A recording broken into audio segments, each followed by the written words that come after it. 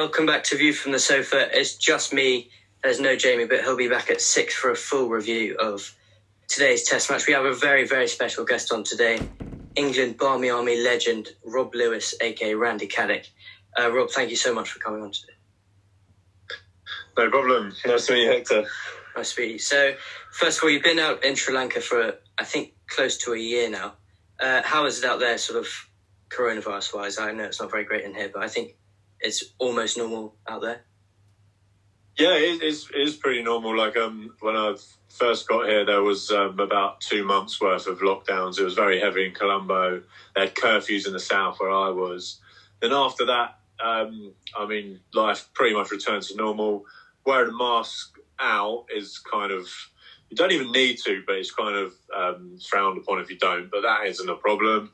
And then getting your temperature checked when you go into like any establishments. But it's really not a big issue here. Like they've dealt with it superbly, and feeling pretty blessed comparing my situation with, say, back in the UK. Yeah, I've been pretty lucky. Yeah, it must be quite nice out there. I know we're recording it at 4:30 here, but I'm not sure exactly what the time difference is. But it must be quite late out there. What's the time? It's 10 in the evening, but I'm still very much awake, so it's all good. That's good. I think you've got sort of part-time DJ job, I think I've seen on your Instagram. Are there? What do you do out there? Well, I started to learn to DJ out here. It's something I always wanted to do. And after the curfew lifted, some matey that I'd met had like a little DJ controller and was DJing a party. And he said, "Oh, do you want to have a little go?" And I was like, "Yeah, for sure." And it kind of went from there. Like, then we just started messing around and practicing, and then we did a few more parties. Then, like, he left, I ended up buying my own DJ controller, and I've just carried it on, and ended up, eventually getting a few gigs at bars. And I mean, that's how my DJ name came about, because they were like, what's your DJ name? And I'm like, well, some people have called me DJ Cricket, but I thought that was pretty, that was a bit obvious. So me and my friend just threw a few names into a hat that were cricket themed, and out popped Randy Caddick. it was pretty unanimous, so that was the funniest. So we went with that. Yeah, that must be amazing to do that out there. And you're a national treasure back here in England now, and we all... well, I think it is. I think that is true now. And we all saw you on TV last month during the Sri Lanka tour. There were 2 test matches, both in Goole. It was amazing to watch you sing Jerusalem from the top of the fort. Can you just take us through how you got there and what you did on top of the fort? It's fast, to be honest, mate. It's all pretty surreal. So when I stayed here, when I decided to stay here, it wasn't long before I thought there were rumours that England would come back the following January. And it popped into my head, it'd be funny if I stayed this whole time and waited for them to get back. It was just kind of a passing stupid thought. And then it just kind of just played out that way. And then I started having thoughts about, okay, well, on the day I could be like the only England fan here singing Jerusalem. And then I was like, well, that's not going to happen, because there's still expats here. There's still people going to come and see the game, and people would join in and sing with me. But then as it got nearer the game, we found out that it was behind closed doors. I wasn't even going to get it into the grounds. But then we thought we were going to be able to watch from the fort, the safety of the fort. And then the 2 days before, we were like, the fort is going to be closed. We're like, oh, well, this is just ridiculous. So on the morning of the first day, me and my friend Tom went up there armed with these huge banners that I got printed out. It took us 2 hours to hang 3 banners. They were 5 meters by 3 meters. It was some effort. Like they're huge. It was a much bigger job than I had anticipated. Yeah. If I had to do it again, I'd probably get smaller banners. But it was quite proud. So spent all that time doing it, and then the game started, and I was like, oh my God, it dawned on me very late that it is actually just going to be me singing Jerusalem on my own. And it was pretty nervous. Like, I don't know, like, I've always been in crowds, and like, you don't have to worry about anything like that. Like, someone else will start the song. If you forget the words, you can just kind of pick up whenever. Like, the crowd together will sing the whole song in its full format. But it was like all on me. It was like, this is so messed up. So I was like, just trying to remember the words. But I was also, because I was on the fort, I'm like 50 yards away from the boundary, and then another 50 yards away from the pitch. I'm like, are they even going to hear me? So this is why I sang it so bad, because I ended up shouting it. I was like, I didn't really know how to project my voice, and so I ended up shouting it. It ended up like sounding pretty terrible, and I almost got the words wrong, but I managed to kind of bumble my way through. And then it was the most like. Then straight away the police come and chuck me off, and they chop the banners down. So it was all a bit of a blur. And it really didn't quite dawn on me until like maybe an hour or two later, like how kind of special that moment was. So I posted the video on Twitter and it got like a stupid amount of views. And it was incredible. And then after, obviously the second day I couldn't get up there, but the third day onwards I managed to get permission. And every morning I was like, this is my duty. It's my duty to my country to be up there, no matter what hungover state I'm in, to sing Jerusalem. And it was all pretty unnatural to me. I'm not really one to start singing a song on my own. So I had to force myself to sing it. But I was like, just trying to enjoy the moment. And it was magic, honestly, mate. It was just incredible. It was like something, not in like my wildest dreams. I thought, whatever happened, I'm not sure like it may ever happen again. Like it's just absolutely bananas the way it panned out and the circumstances led to that moment. Yeah, it was amazing to watch it. And so after the test matches, I think Joe Root gave you a personal call, and that was amazing. I think that England Instagram filmed it, so we all saw it. And how was it? Did you speak to him for a long time, or what was he saying on that call? It was it was about a 5-10 minute call. Oh wow! Yeah, you can see. I mean, they put subtitles what he was saying. He was just saying, "Thank you, lads, appreciate it," blah blah. But I was also straight away back to him saying like, "Oh, thanks for coming up," because he walked all the way over to the other side of the pitch to give me a call. I'm like, "Thank you, well done on your century, on your double 100. I missed your century, but so thanks for getting a double ton and give me a chance to get out there and salute you." I think you were just both like thanking each other for 10 minutes. You know? Yeah. Do you think after the lockdown you'll probably go for a beer with a few of the England players, or you could be like the special Barmy Army fan for every single tour in Sri Lanka for the next few years now?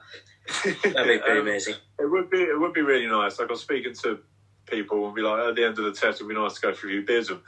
But I'm also not unhappy that I haven't been able to, because this is a situation I would not have experienced what I experienced if I couldn't go for a beer with them after the game. Does that make sense? Because if I could, then there would have been others watching with me. It wouldn't have been it wouldn't have been what it was. So that was something I would obviously have to sacrifice, and I wouldn't like change it for the world.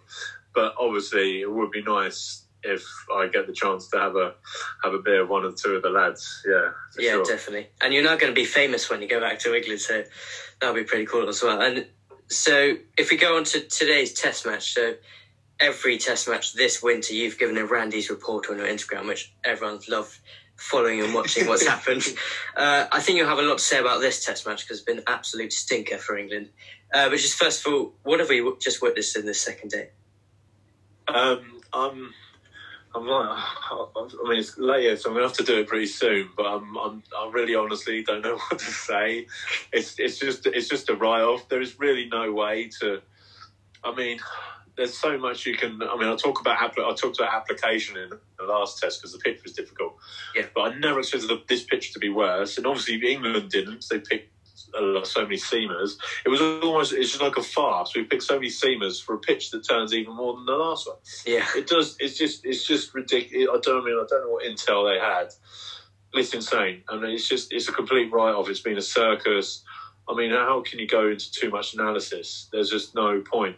There's absolutely no point. It's not. I mean, it was fun in one aspect. I guess for the neutral, it'll be fun, but it's meant to be a 5-day test. Like that's not test cricket. It's a shambles. Yeah, it must have broken a few records for like shortest test match or something, or most wickets in one day or something like that.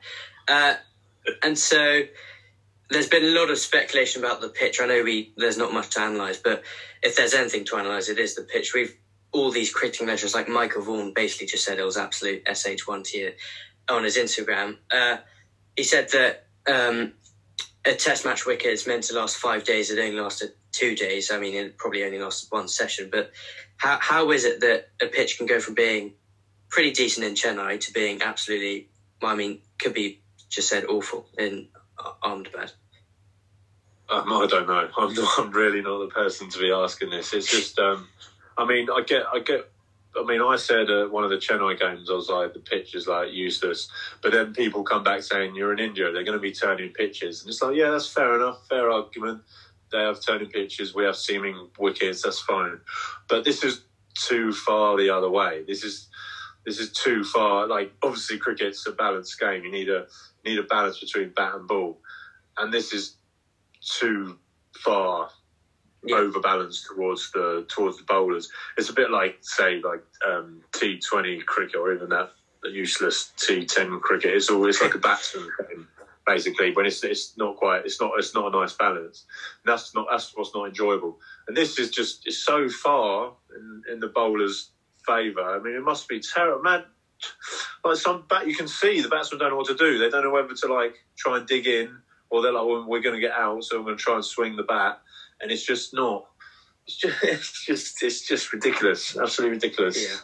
Yeah. I mean, we say that sort of. I mean, of course, the spinners have dominated this whole series, but we say that I had a stat in the first innings. 9 of the wickets fell to spin, and 6 of them they were just playing where there wasn't any spin. 6 of the wickets in the first innings were to balls that didn't spin at all. So you could argue that England didn't bat. I mean, they batted pretty awfully, but also with the spinning wicket. But I was just wondering, there must have been some kind of miscommunication when they were picking the teams, because India went for 3 spinners and we only went for 1 spinner. And it's amazing how 2 teams can choose different bowlers, basically. Yeah, I'd love to know how that happens. I really would. I don't know, someone must be on a wind-up, and England have fell for it, line and sinker. I really do not know, but yeah, it's just been a bit of a joke. Everything, the whole way it's panned out. So yeah, it's very disappointing. I mean, if you lose, you like to hold your hands up and say India are the better team, which in a way they kind of have been. But there's so much. There shouldn't be this much focus on the pitch. Like really, it's just not. It's basically everyone that's watched it, even from home, has felt shortchanged. And that's not what you want to go away from watching any sport thinking. Yeah, it's disappointing for the fans, but it's also must be very disappointing for Channel 4, because they must have spent a lot of money on the rights to this Test match for 5 days, and they've only got 2 days. Yeah, I can imagine the big cheeses in the meeting rooms now, just smashing the meeting room tables up and throwing the chairs out the windows. Yeah. So yeah, I think it's too depressing to go into a lot of detail about it now. I mean, of course we can in a few weeks, but I think it hurts too much right now to talk about it a lot. But so if we go on to back in Sri Lanka, there were 2 Test matches. Both of those Test matches, Joe Root just played amazingly well. I mean, I don't know what happened there. He just batted amazingly. He did a lot of sweep shots, and he got a couple of double hundreds, I think. I mean, I know he got 1, and he got 180, but I think he got a couple of double hundreds. You watched it live, as we've said. What was it like just to watch Joe Root just dismantle that Sri Lankan bowling attack? It was magic. It really was. Just the complete batting performance. The double ton, he barely gave a chance away. Yeah. He was in complete control.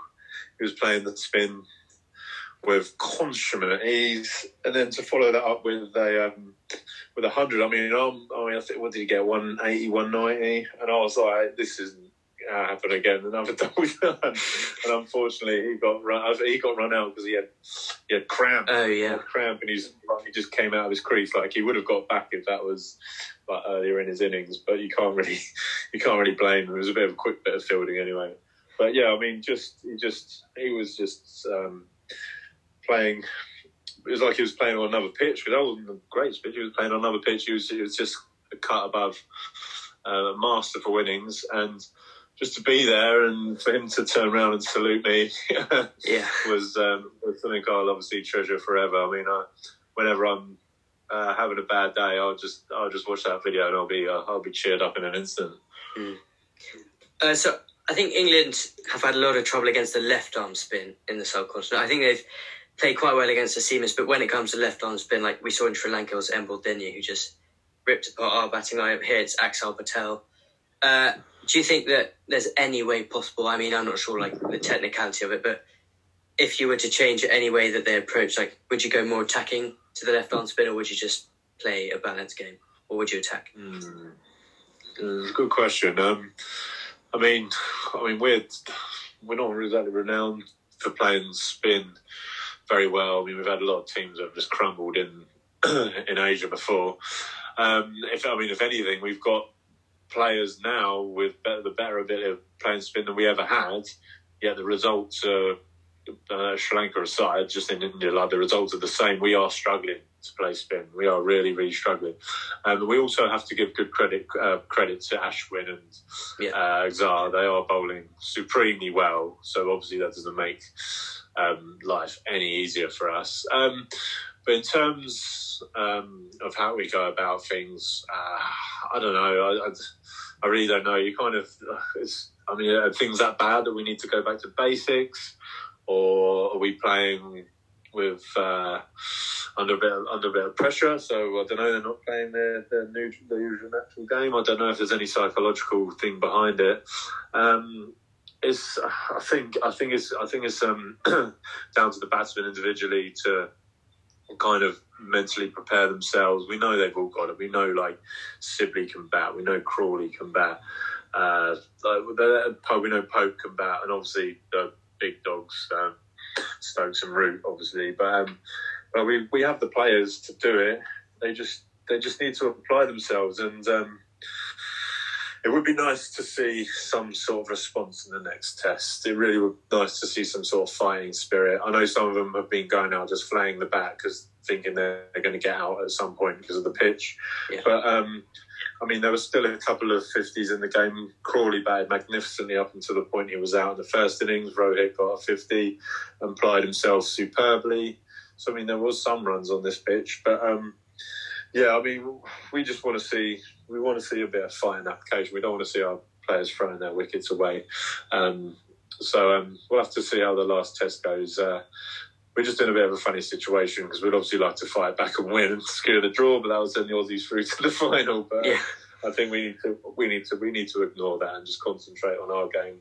That's something we can't control. So let's just hope it goes on for flipping more than 2 days. That's insane. Yeah, and would you be making any changes to your team? Just because I know they took Burns out, which I found was quite controversial, and Bairstow came in for Lance. Yeah, I don't understand why Bairstow had a rest when he did, because he was in good nick. So they brought him back on a terrible pitch, which obviously that they didn't know it was going to be that bad. So he's gone from very confident to shot, probably through no fault of his own.